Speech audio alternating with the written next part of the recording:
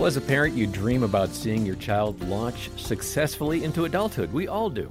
You work so hard to prepare him or her for that big jump of leaving home, but what if your son or daughter isn't listening to your, let's call them basic instructions? It could very well mean that he or she has a strong will. They want to do it their way. If you're having difficulty raising your son or daughter, we've got some help for you today.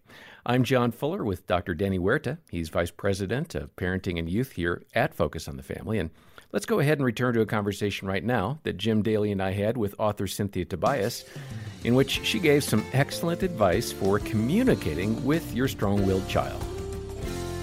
Cynthia, for a parent to switch that gear, because here you are, a mom, and you're doing the diapers, and then they're eating solid food, and now you're getting them ready for kindergarten.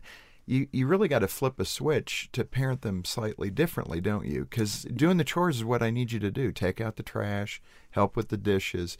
But to give them a problem to solve, you got to be thinking like a teacher almost. Right. And, you know, one of the things mentioned at the back of the book is you don't have to do all this at once. You don't have to change everything at once. You know, maybe start with one area that's really a problem and just work on it for a little bit and practice a little. And you know, use your strong-willed friends or maybe even spouse as resources. It's great to go up to a strong-willed adult that you know and say, you know, I got a kid a lot like you. I need a little advice here. And what's great and what I loved about doing the book is just talking to other strong-willed minds that just either verified or expanded and said, you know, what really worked for me was... And that'd be great. I hear you saying something, Cynthia, that I don't believe I got when I was a new parent. And Jim, I don't know if you caught it or not. I thought it was my job to mold my child. And you're saying it's a lot of work. And Jim, you've made this point already. It's a lot of work to shift your parenting style to adapt to the kid. And for a long time, I was going off that positional authority you're talking about. And I'm in my child's face saying, hey, you got to get this done. And she's thinking, why? And for so long, I was refusing to change my parenting approach. There's great wisdom in what you're saying. I want to make sure that I'm understanding that properly, though. You're not saying acquiesce. Right. You're just saying see what your child's bent and gifting is and adapt. Right, and if you look at Proverbs 22:6, that talks about train up a child in the way he should go, right? Then we're thinking that means we tell them what to do. But if you really think about it, the greatest thing we can do for our kids is to train them to be adults. And by doing that, we want to shift some responsibility for learning to them, shift some responsibility for behavior. And the younger they are, the lower the price tags are, right? Because by the time they get to be 16 or 17 or when they graduate, if we haven't let them make decisions and let them make mistakes and figure out tuition for lessons, then we are not doing them a service. We haven't trained them. We haven't trained them to figure out what their strengths are or how to use them. We've just trained them to listen to what we tell them to do and do it. And they're about to walk out of our home. And now what? So I really think that the training comes in for us as parents. We're so much wiser if we help them figure out as we go, this is why this has to happen. Why do I have to do stupid, dumb, boring homework? Well... Yeah, that comes up quite often. I've never heard it in my home. I don't know. And then you say, well, why? You know, what do you think the reason would be? Because the teacher just wants to torture me. It's possible, but you know, do you think it's possible to get a good grade without doing the homework? And you know, have them think about what it is and say there are times when it is just hoops that you have to jump through. So let's think about what would help you do the homework when you're really bored, because they need to think as kids as, what do I need if I'm bored? What happens? What do I need to do if I don't feel like doing things I don't want to do? I can't just tell you as a parent, I can, but it doesn't help you. You need to be thinking about this so that later when you are growing up, you can think, well, how am I going to get myself motivated to do it when my mom's not here to say, do it? Cynthia, one of the difficulties is we live in this natural world. I mean, for both moms and dads, there's a breaking point for you, and there's a lot of tension in a strong-willed child home because that child is constantly testing those boundaries, constantly coming after you to be in control or at least gain some control, and you're fighting that. And if you're personality bent is toward higher control. You've got this tremendous conflict going on. At some point, you're going to have a meltdown. What should a parent do, a mom or dad? What advice do you have for them when that moment hits and that natural human emotion is coming up and you begin to act like the child and not the parent? What do you do?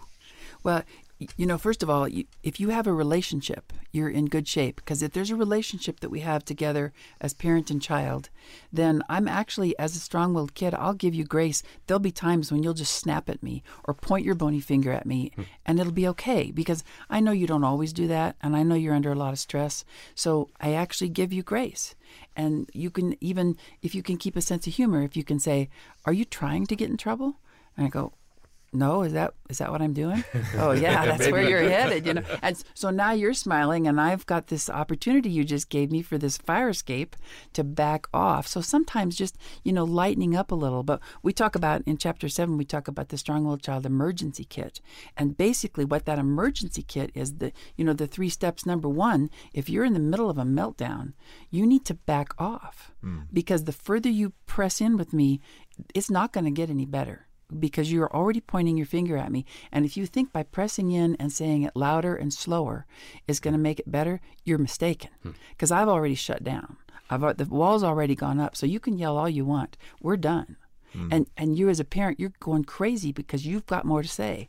But I don't want to listen. I'm not listening because you're yelling. So back off. Back off. Get your perspective. Just walk away. Say, "You know what? I just need a few minutes here to cool off before I say something I regret." Or like one mom, she said, sometimes I'll say, "I'm going to pretend you didn't just say that," and walk away, because then get the perspective, right? And then number 2, decide what's the point? What am I trying to achieve here? Okay, think for a second. What am I trying to do? Because as a parent, I'm just getting carried away because I wanted it done my way, and I'm in a hurry. And for heaven's sake, I don't have time to think about how this kid thinks. So just think about, look, and back off and say, maybe a do-over. Look, I just need this to be done. Do you have another idea on how to do it? And then the third thing is the honesty thing. And again, saying, this isn't working. I'm irritated more than I can tell you, and I love you, and I don't want to yell at you. This isn't working.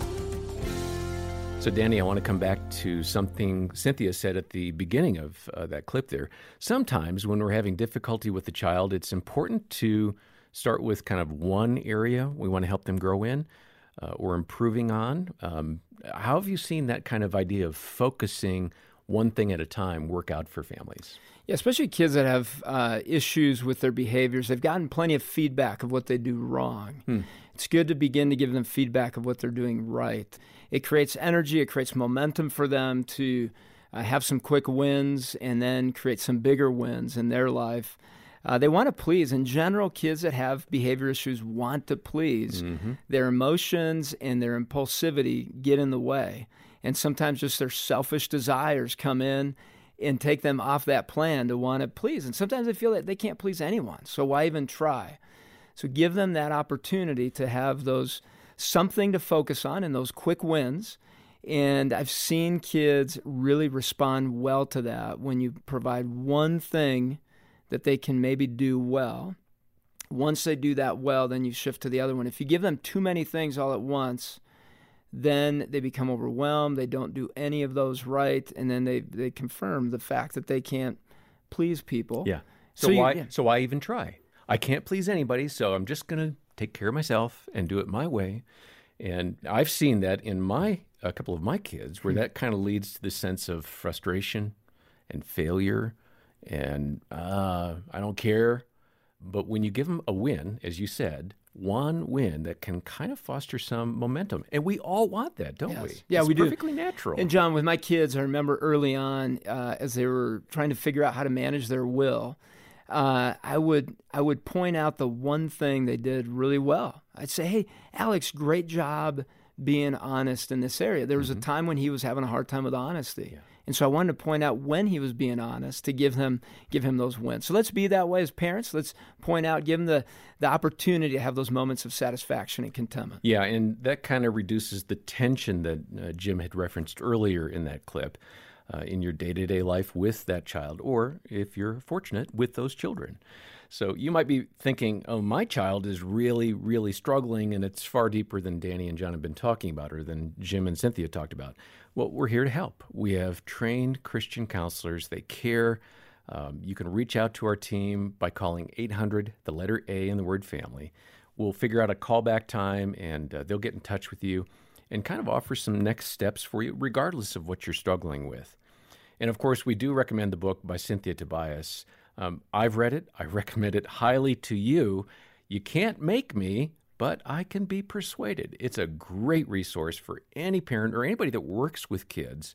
You might be thinking, those kids that I want a group, or those kids at church don't listen to me, they don't respect me, and maybe it's a matter of just shifting your perspective. Donate today to the Ministry of Focus on the Family. Help us make this podcast possible and other great resources that Danny and the team work so hard to bring to you as a mom or a dad. Make a monthly pledge or a one-time gift of any amount, and we'll send that book, You Can't Make Me, But I Can Be Persuaded. All the details are in the show notes. Well, next time we'll hear from Matt and Lisa Jacobson discussing some practical ways you can love your son or daughter. And for now, I'm John Fuller on behalf of Danny Huerta and the entire team. Thanks for listening today to the Focus on the Family Parenting Podcast.